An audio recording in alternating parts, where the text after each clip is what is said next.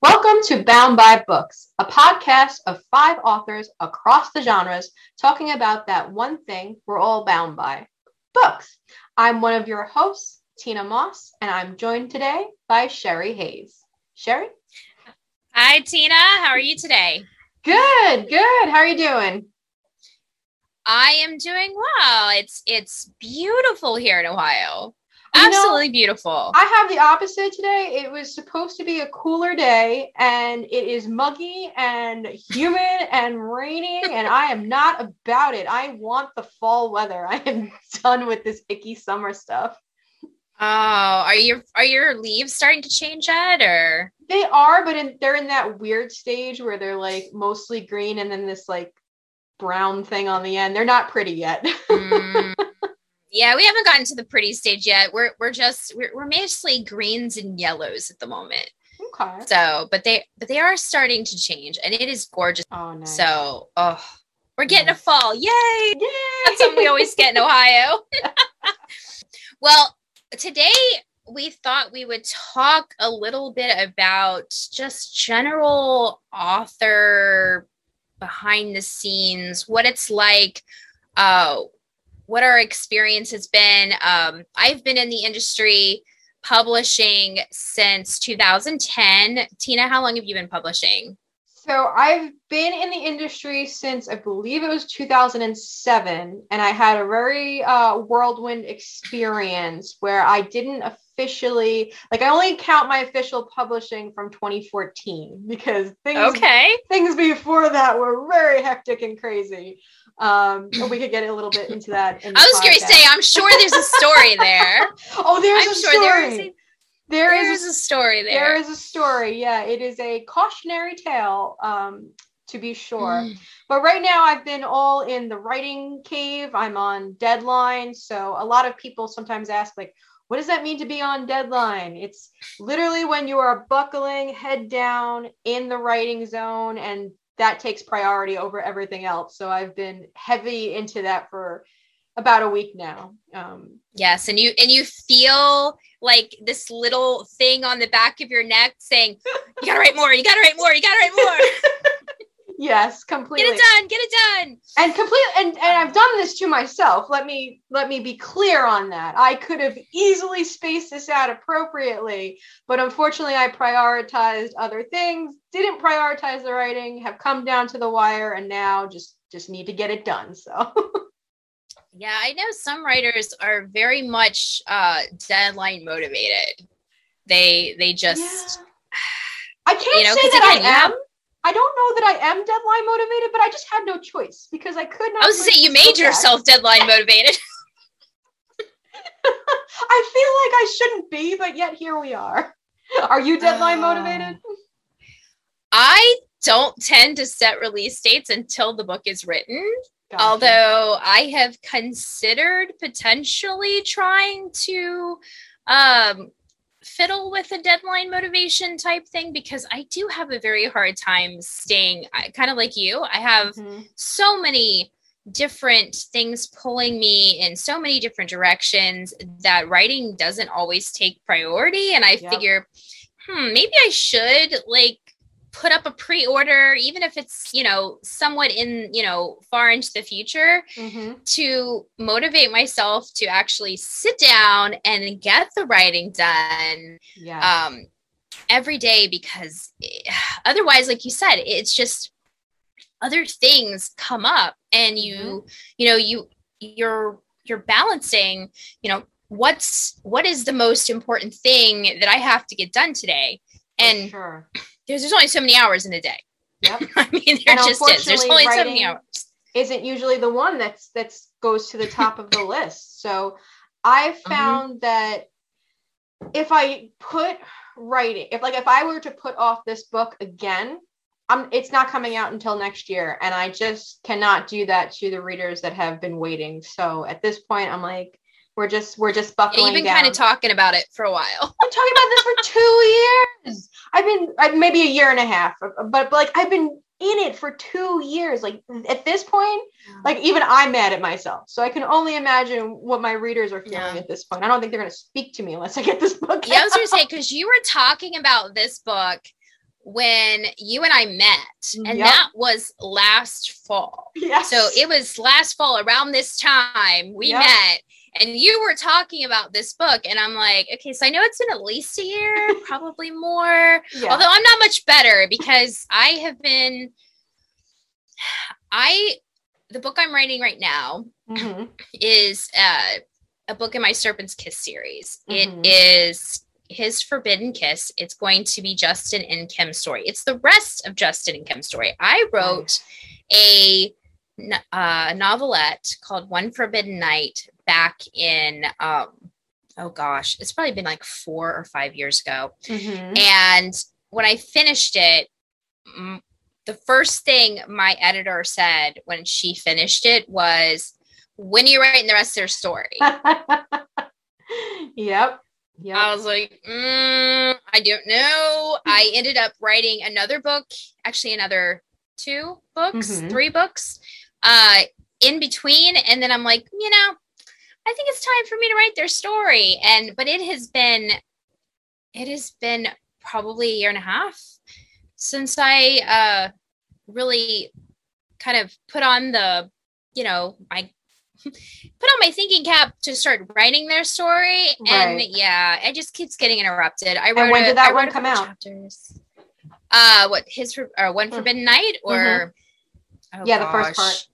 Remember, I think it was probably 2015, 16. That's what I had with Code Black and Red Alert. So Code Black I had put out as my first big solo project because I was co-writing at that point. So it did really well. Like, readers gravitated towards it, and I had side character point of views. And then I kept getting asked the question over and over again, when is James and Drake's story coming out? And that was Red Alert. But it was 5 years in between. And I knew with my new sci-fi series with Aliens Captive and the rest of the series that I did not want to do that. I wanted to be a rapid release writer. I have this like deep burning desire in me to be a rapid release author. I just do not have the willpower to saying, good luck with that. Knowing your craziness and my craziness, rapid release just doesn't happen. The only reason I'm thinking of maybe trying the deadline motivation is because when I was with a publisher, I released about every 6 months. And that's a good schedule. That's a nice schedule. And it was kind of not really pushed on me, but it was, okay, you were writing in, just in the writing machine at that point. Because again, when you're with a publisher, at least most publishers have a long deadline. Right. So you have to have it in by a certain point, and then it doesn't usually come out for about 9 months or a year, what have you. So you have to kind of keep churning these out, or else you're not going to have a book out for 2-3 years because it has to go through all that, all the editing processes. So because of that, I was staying on roughly a 6-month track. So I would, I was submitting a book about every 6 months, and I was publishing a book every 6 months. But ever since I, went out completely on my own, I've had a lot more flexibility on my publishing schedule. And I'm not sure that's necessarily a good thing, at least for my readers, because my readers are not getting as much content from me as they were before. Right. Because I'm not writing as consistently. So I think that is one of the cons of being an indie author that people don't talk about. Is it's so great to be your own boss. But the flip side of that is you can set the times and the priorities and the deadlines for whenever you want. So if something, you're not accountable to anybody else except for yourself. Exactly. So you don't have that publisher, sending you emails or messages going, how's your book coming? You know when you're going to be done with it? Instead, you're kind of just like, oh, well, it is what it is. I'll get it done when I get it done. But it does kind of it kills your momentum from a marketing standpoint, yes. for one thing. But it just, readers don't like to wait that long. I mean, my readers are kind of used to it at this point, but it's still, I would like to have books out for them at least a couple of times a year. I'd like to at least get back to the 6-month publishing schedule. That's my goal. Just because, again, I hate not having new content to release out into the ether and share, because I do have all these stories in my head. I mean, we've kind of talked about it on some of our marketing calls. We all have so many stories in our heads. It's just finding the time and to write them down and polish them and publish them. It's so true. And also, I think, like we talked about before, like you and I in particular have probably the craziest, tightest schedules of everybody in our marketing group. It's finding the space and the time. And when things just arise, for example, as I spoke about this morning, there was a 2-hour call that was not in my schedule at all. So they're tanked all of that writing time, which I will now try to make up in the afternoon. But that's just a part of the reality too, of when you have other priorities, whether it's a whole other business or it's another job or it's family or a million other things that it could be. Writing, unfortunately, is the thing that can get pushed even when we don't want it to. Yeah, it's the, I guess in some ways it's the convenient thing to put on the back burner, because there's certain things in life, because authors are people. We all have lives. We all have families. Whether we're single or married or have kids, we all still have, families of some sort. That we're, our lives revolve around. And we have to do certain things. I mean, you have to go to doctor's appointments. You have to maybe take a friend to, to the doctor or to an appointment or whatever. I mean, you have other things that get pulled, and it is so very easy to, when those lists of things to do are there, it's so easy to just go, oh, well, I don't have time today. I'll do it tomorrow. Oh, I don't have time today. I'll do it tomorrow. And it just keeps getting pushed further and further and further down that pile. And so, have you found, though, that with making yourself on this tight deadline, that it is making you write your butt off? I mean, I will say with Aliens Captive, so a couple of things. Like with these first 2 books, I have very detailed outlines. So in that sense, I'm really just going in and filling it all in. So I'm not having to start from scratch every day. I'm really just, beefing up the very intense detailed outline. So in that respect, I feel like I am able to do it. Otherwise, I wouldn't even have made the attempt. And the other part is I've been able to set boundaries, very strict boundaries too, with, announcing on social media, hey, I'm on a writing deadline, so I might not get back to you right away. I've told my husband, like, hey, you're not going to see me for a week. Like, don't bother me. This is it. That we're coming down to the wire. There is no excuses that I can make. I've told family, like, I'm sorry, I can't hang out with you. I can't come over. I can't have this call because this has been the priority. So it's been nice in the respect that I've been able to make it a priority, but in the same, I know this can't last. So having this very tight deadline, although I don't think it's my ideal writing by any means, has forced me to put some boundaries in place and got me thinking about how can I bring that into a more regular routine? Like, is there a time in my day that I can carve out that nothing else touches this time? I don't know long term, but it's definitely got me thinking more.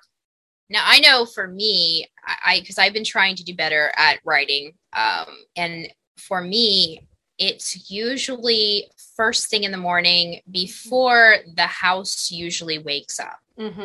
So that's my quiet time. I'm not getting interrupted. I don't have to, and it's early enough that people aren't dinging me on social media. Mm-hmm. They aren't calling me on the phone, except maybe my mother. Who doesn't always know boundaries on when it comes to phone calls. I'll get phone calls at like 7 a.m. and I'm like, what are you doing calling me at 7 a.m? Is it an emergency? No, something came up and I'm going to talk to you. But yeah, I mean, yeah, you do kind of have to try to find that time. But what I'm finding, my biggest issue is that I have all of these priorities, mm-hmm. like writing and exercise, mm-hmm. Things like that, keeping my house clean. Yep. At what point do you, where does that all find out? Because if you only have an hour that you can carve out in your day for all of these extra, priorities, what do you do? Because you don't want to neglect your health, because mm-hmm. that's not good for you long term. You can't neglect your business, because then that affects you long term. It affects your business, your career, and your marketing potential. And you don't want to neglect your house because you don't want to live in a pigsty. That can affect your creativity as well. For because, sure. If you're literally surrounded by, filth, junk, mm-hmm. Filth, it can affect your health. It can affect your productivity as well. So how do you find that balance is, I guess, the biggest question. And I'm not really sure I have found the answer to that yet. I don't think I have either, but I think it relies somewhere in routine, right? Because we have a routine every day where we're gonna eat, we're gonna try to work out, we're gonna, try to get enough sleep, we're gonna shower, we're gonna take care of our business, we're gonna make sure the house is clean, right? Those are all kind of things that are part of our daily routine. So how do we make in our brains writing as equally as important a priority and part of that routine? Because I think it's just for us, it's something that we can put on the back burner. So changing mm-hmm. that mindset to being like, no, this isn't something that can go on the back burner because it's equally as important as all of these other things. And I am not saying that I've gotten there yet, but this is kind of the exercise and a little bit of my punishment to be like, when you don't make this a priority, here's what will happen. Don't do this again. So we'll see. Don't kill yourself where you have to lock yourself in a room for hours on end in trying to get a manuscript written. Yeah. Sometimes, unfortunately, the person who has to learn from very harsh lessons. So I don't always take the easy path. Usually it's the rough road where I'm like, okay, now I've got it. Now it's drummed into me. Are you trying to say you're a little stubborn, Tina? Oh, no, not at all. Me? Who? It's the Taurus in me. I can't help it. Oh, yeah. You'd think with me being a Pisces, I wouldn't be so stubborn, but I can be pretty stubborn. Yeah, I would say that's true. I would say the Pisces that I have met have all had some equally stubborn streaks. It's more, I think you like to dig your heels in more so than like an overall stubbornness. Like there's things that you're very passionate about. Yeah, it definitely does seem to be, it's conditional. Mm-hmm. It depends on what the subject matter is. If I feel really strongly about something, I ain't moving. Yeah. See, I'm the opposite. I would just be like, no, this is it. This right here, this thing that doesn't mean anything. Yeah, no, I'm going to dig in for this. It's completely irrelevant, but we're going to dig in anyway. But anyway, so you were talking before about the schedule of when you're with a publisher versus indie. Why don't we dig into that a little bit? How do you feel about the whole, I mentioned rapid release also. How do you feel about that whole rapid release versus the one book a year or one book every couple of years, etc.? And then of course the middle ground. Well, okay, so I am definitely even from an author and reader standpoint, I'm more of a middle ground type person. I from a marketing standpoint and from a reader standpoint, I do not love either one of the extremes. Mm-hmm. I think from a marketing standpoint and a reader standpoint, on the only releasing once a year, once every 2 years, again, you lose the momentum. Readers kind of forget what especially if it's series, what the previous book was talking about, any threads that you kind of led into or set up for your new book have kind of just, like went back because they've already read probably 200 other works between, your two books. I'm not a huge fan of rapid release either. And the main reason for that is because my experience has been, when I read the vast majority of rapid release authors, the stories tend to devolve into very cookie cutter stories. Like a Harlequin-esque type where it's very category type, or even more so? Even more so. For example, there is an author who shall remain nameless that I tried to read. Very, very, very popular author, I might add, which is fine. I really enjoyed the first 4 books in her series. I thought they were really good. I was involved in the story and the characters. And then I read the 5th book and I was like, okay, this seems really similar to the previous book I read in the series. But I wasn't ready to give up on it yet. Because again, this is a very popular author. They have 13, 14 books they had already written in the series at the time. So I picked up the 6th book. And I was like, literally, if I changed the names and places and a few little things, it was the same basic story. The hero liked the same things. He had the same personality, the same likes and dislikes, the same with the heroine, same likes and dislikes. I mean, yeah, she had a different name and maybe different hair and eye color and maybe different body type, but the overall personality was the same. Right. For both the hero and heroine. And again, the story arc was extremely similar. And it wasn't just that one author. I have found that for a lot of authors that rapid release, because they're releasing so quickly, they really have to have a template that they're using. And do you think that's maybe the strategy though? Because I find that you're correct, but I also find that some of these authors, that's part of the plan, because readers become so invested in the series and love their particular favorites in the series so much that they kind of take them, shift them around, rinse and repeat. It's an actual tactic for their readership. No, I agree. It is a tactic. It is a complete tactic. It's just from a reader standpoint, I hate it. Gotcha. And from a writer standpoint, that's not how my creativity works. So it's not appealing to me on either front, as a reader or as a writer. So so it wouldn't be something that would appeal to me just with the imagination. So I really would like, and again, I used to be in that middle ground where I was publishing about every 6 months, and I would like to try to get back to that. But again, it kind of goes back. Now you have a little bit of a unique perspective because you are a writer and a publisher.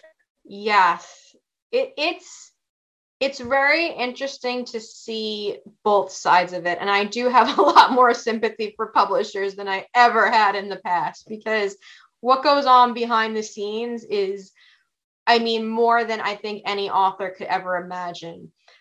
Indie authors have the experience of being able to do everything themselves. But when you're with a publisher, that experience of being an indie author, so for me, I own a small press, is multiplied now by hundreds of authors, all with different genres and branding, different experience levels in the publishing arena, different marketing plans and strategies for their books. So we're now running the gamut of all these different things.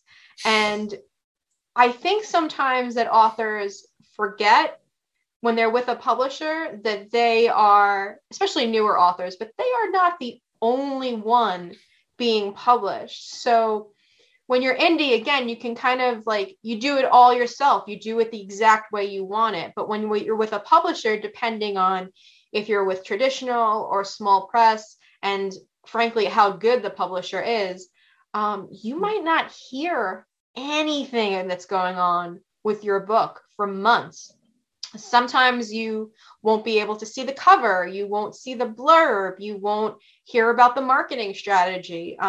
With my small press in particular, it's a little different because our authors get a lot of input on their covers, and they actually write their blurbs with their editors, and then it comes to us and the marketing team, and we kind of look at it and see if it's appropriate or if it needs to be changed. So we do have more of a partnership with the authors, and I would hope more small presses were like that. But at the same time, they're not all like that. And traditional is certainly not like that. There's a lot of, here's the book and the publishing company runs with it, and the author really doesn't have a whole lot of input. So I think it depends. It really depends on what you want from your career and what you're capable of as a writer. So what are, kind of going down a little bit of a rabbit hole here, but what are some of the, I guess, I don't know if the one we use the word worst, but what are some of the bad habits that you have found from newbie authors? Oh, Lord. What are some of those that coming into it? I'm just curious because again, like you said, I feel like I should have a guidebook of all these things. Honestly, I think some of the worst habits is expecting to be some like superstar best-selling author right out of the gate. Like you've just put in your very first book, it's about to be published, and there's this very high standard and expectation for what's going to come out of that. And the reality is, even traditional authors at traditional publishing houses, it's very unlikely that that's going to happen. We're talking about the 1% of authors that's going to happen to, where their debut book is going to be some flyaway bestseller.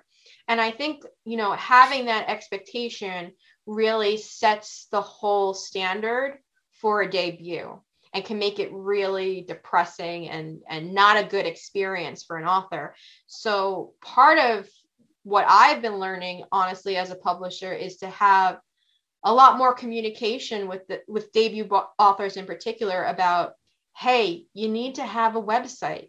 You need to get on at least one social media platform that you're comfortable with. You don't have to do them all, but pick one and fly with it, because you have to have a way to connect with your readers. Start a newsletter. Yeah. Newsletters are still valid, and they're still super, super important and a great way to connect. Like, stop looking at reviews. For the love of God, when your book comes out, stop reading reviews. They're not for you. They're for your readers. Stop. That can tank an author so fast, especially a debut who's not developed kind of that thick skin yet. Don't look at the reviews. Keep writing. Keep concentrating on connecting with your readers and making that process be a good thing. Because the second you start to turn and it becomes a negative, that's when you're going to lose the career. Yeah, setting those expectations. I mean, I know for when I first published, I was with publisher, and my very first check from my publisher was for $25. Yeah. And that was considered pretty average at the time for a debut author, first book, only book out. And I think a lot, you're right. A lot of authors who are just getting into the industry, I think they have these, J.K. Rowling, Stephanie Meyer type, and they think that it's just going to happen right out of the gate. And that's just not the case for the vast majority, but that doesn't mean that you can't have a successful and fulfilling career. There are plenty of authors especially indie authors, even I mean there's plenty of traditional ones too, but indies especially, which is why a lot of people choose to go indies. They have that control and can change. But there's a lot of indie authors out there that make six figures. Yeah. And I am a big proponent of indie. Even as a small press owner, I am 100% supportive of indie. And some of our authors, some stay with us and publish some books with us while going indie with others. And some go completely indie after being with us. And those two roads are both perfectly valid. And I think if you can go indie, it's probably the best road to get you to that six-figure bestseller status. The only caveat I would say to that is it is a marathon, not a sprint. So yeah, so having the proper expectations, I think, is super important. I think even if you decide that indie is the right road for you, understand that getting to that level where indie authors are making six figures, they are not making that from one book. It's extremely rare, if I've ever seen it, to be quite honest, for an indie author to be like one book out, six figures. Like that's just not the norm. So like any other career, it takes time. You have to work at it. You refine your craft, and you just keep going. Mm-hmm. Yeah, I don't know that I have ever seen an indie author who's put out one book and who has made six figures right off the bat. I don't think so. I think a lot of that has to do with the fact that, especially in the romance industry is so saturated with books. Mm-hmm. So it's going to be rare that you're going to put out a book and, most of the romance genre readers are going to actually pick it up within a set amount of time when they've never heard of you ever before. Right. Because there's plenty of other authors out there that they've read before that they like. So why are all of them all of a sudden going to flock to you when they do not know who you are? You would have to have such a buzz. I'm not saying it's impossible. It would be hard. I'm just thinking the amount of marketing dollars you would have to put behind branding for sure and marketing in order to do that. And so then it comes to, is that going to the amount of money you would have to put into that, is that going to offset? Because are you going to have to put six figures into it in order to get six figures? Exactly. With not having that brand recognition.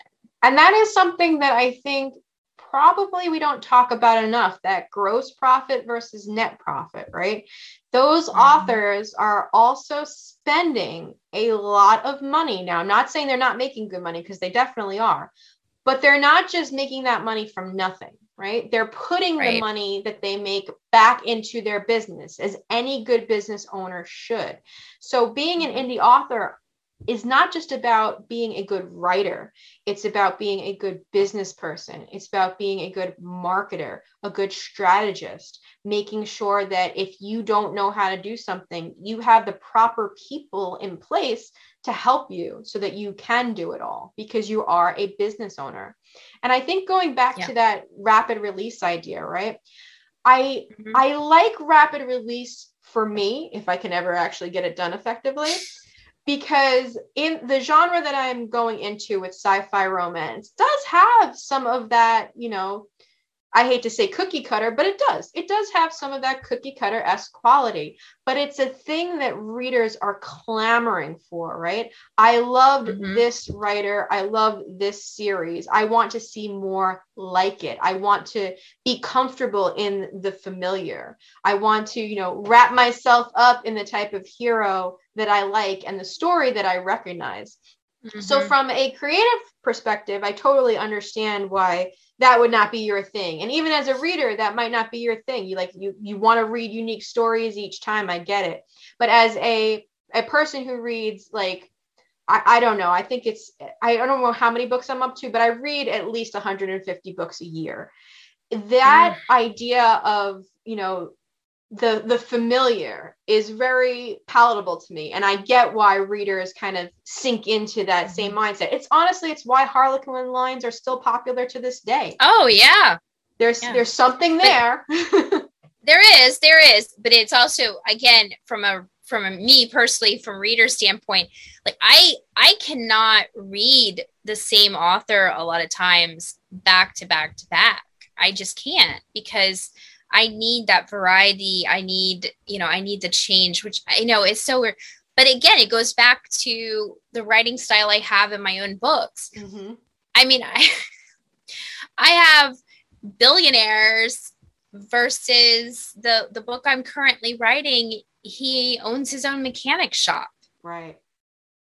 So my heroes range widely into who, their backgrounds and their personalities and their likes and their dislikes. I mean, I write BDSM, so mm-hmm. Some of my doms really like spanking, some of them really like flogging, some of them are just into more kinky stuff, some of them are more sadist than not. I mean, it just mm-hmm. they all are different.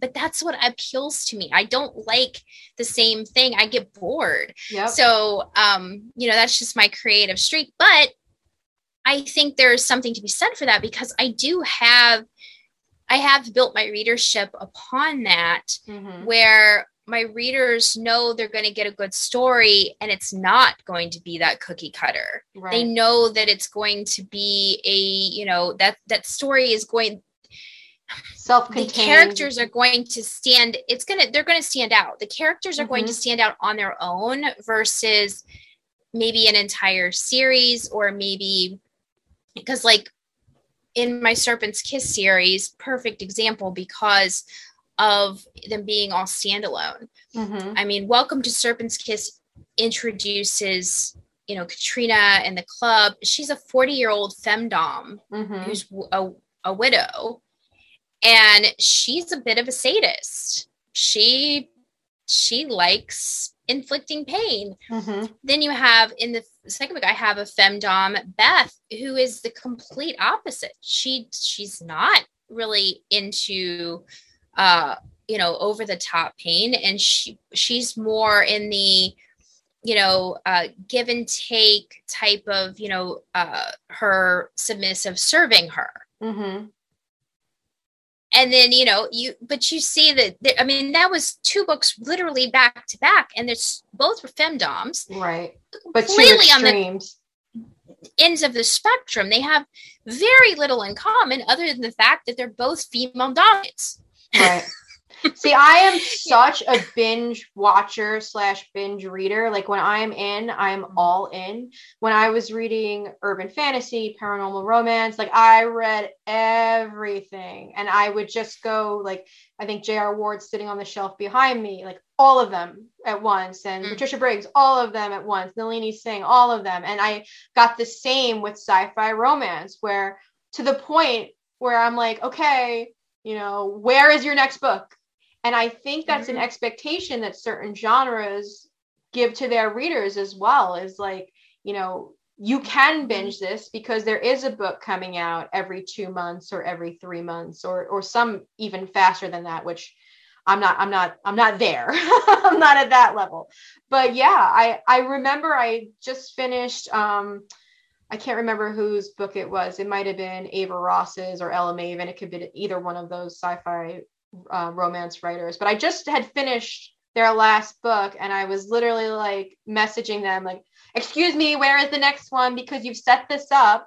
And that's another tactic also, by the way, in the writing, in that the epilogue mm-hmm. is often the character who will be the next book. Like you've seen them as a side character, and now they're going to be the hero or the heroine of the next book. So we get this beautiful epilogue, and it just entices even more. It's not a cliffhanger, but it's definitely like a preview of what is to come. So that just leaves you wanting it even more. So I think there is some definite strategy behind all these things. And though it may not be for you, but I do think from a business and marketing perspective, that Mm-hmm. it is a powerful strategy and one that has worked for a lot of authors. So as long as the readers are okay with it. Yep. I will agree. From a marketing standpoint, it does seem to be a very, very good strategy. I will say, but again, she's like, for me, it's not it. For me, it's not a strategy for reader or author. I mean, right. Like, I'm going to say something really controversial here. Do it. Okay. I actually stopped reading the Black Dagger Brotherhood because of that. Wow. I'm gonna admit now too. I stopped reading it also, and I'm just going to apologize to Mother Ward at this point, because I was obsessed with that series for so long, and then all of a sudden a book didn't come out within that rapid time frame, and for me it fell off. So in that case, it was more like you built up this expectation of these books coming out so often, and then when one didn't release, it was almost like now the momentum was lost. So I think whatever expectation you put in place, you have to kind of keep that contract to the reader. So if you're going to do a rapid release, you got to keep doing it. If you're going to do every 6 months, you have to keep doing it. So whatever you decide. Yeah, I was just saying, my readers at this point don't really expect me to rapid release anything. I never have, and they don't really expect. So again, it's reader expectation, because if they're used to that, they're going to expect it. And I do know of an author who was doing rapid release. She did it for about 2 years, and she was making 6 figures, and she burned out. Yep. She hit burnout, and went for over a year without writing a single word. Yeah. So that's something else to keep in mind. Sure.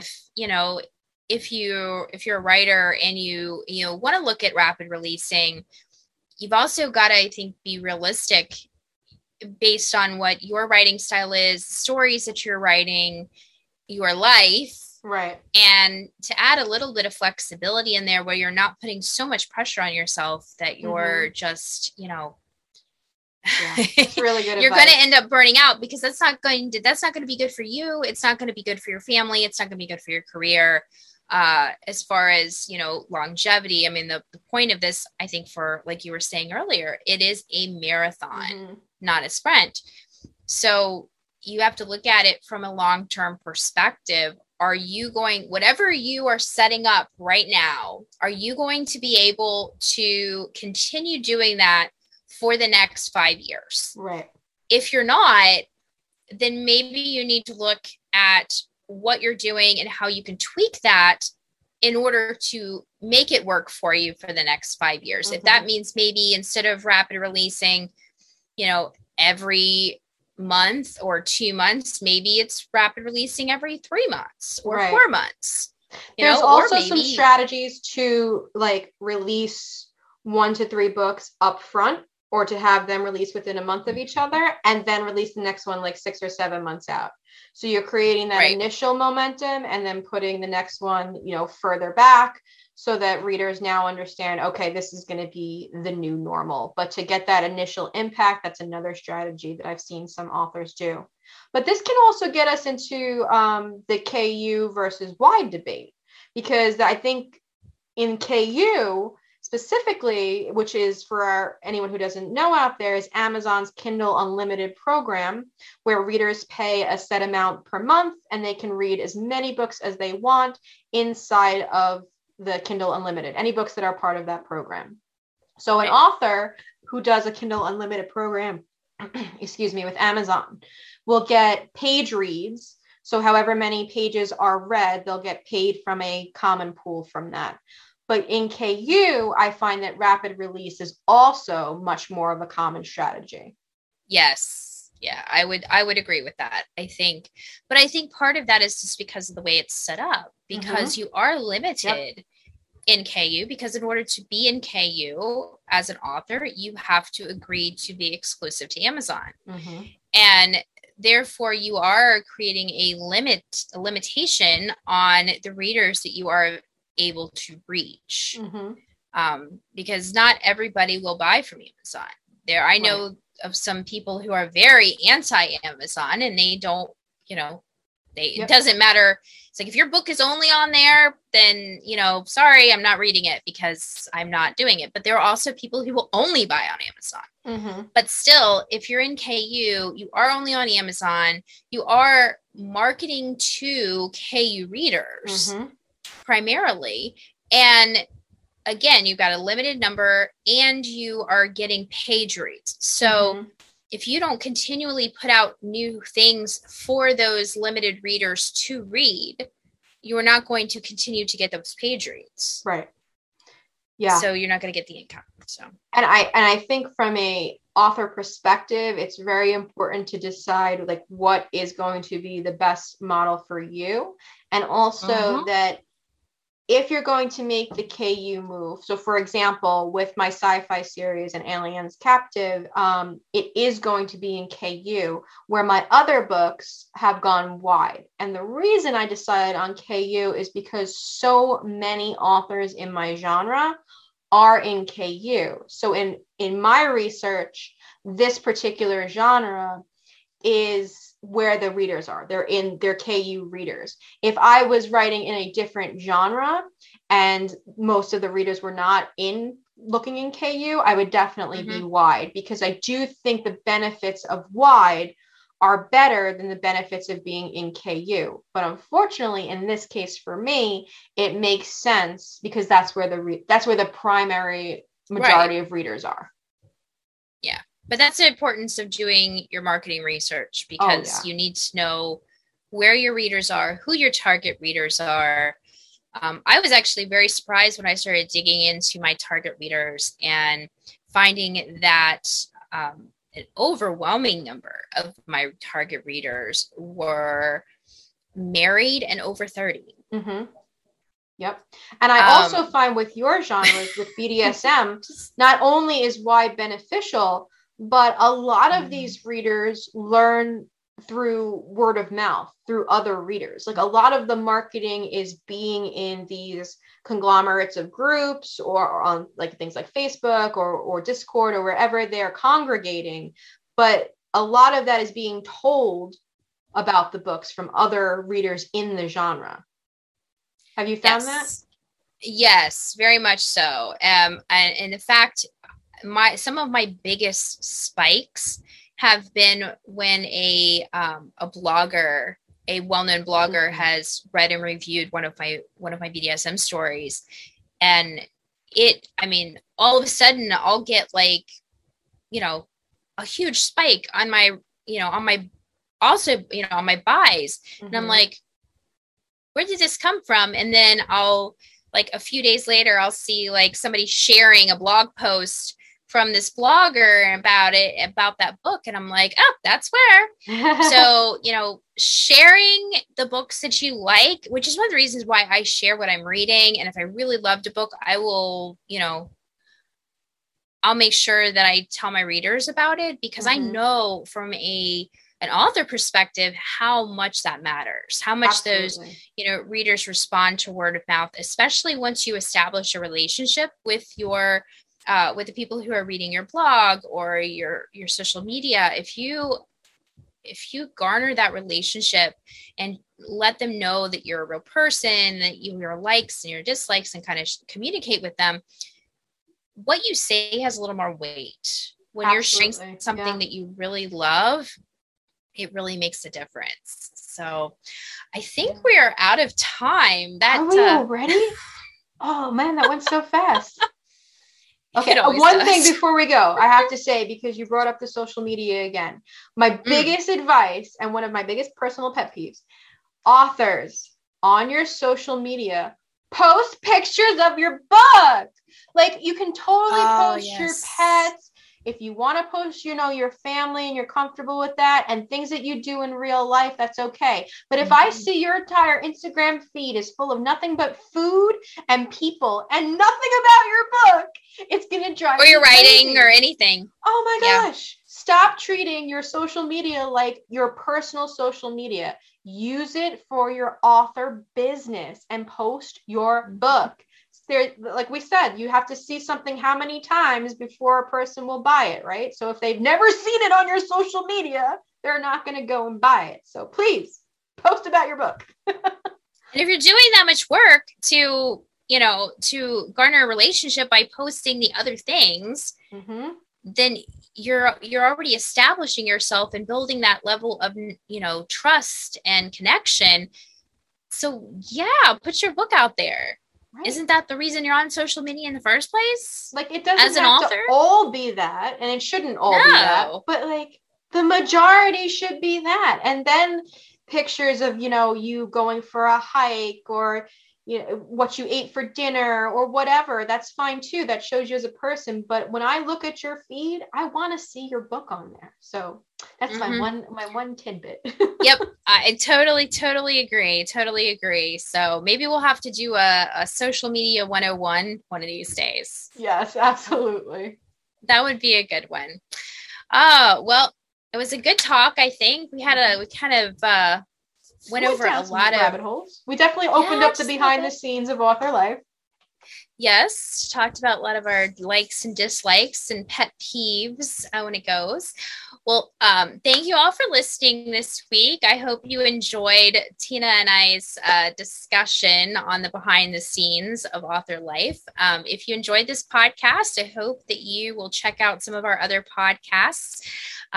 In the past, we do have over 20 previous podcasts, which is amazing. It doesn't seem like we've been doing this for that long. We also have a website where you can check out our past podcasts, as well as all of our 5 hosts. So it's me and Tina, Danielle Bannister, Marianne Morea, and Hannah Byron. And we all, as Tina said in the beginning, we all write a variety of genres. So you can find just about anything to suit your taste. Yep.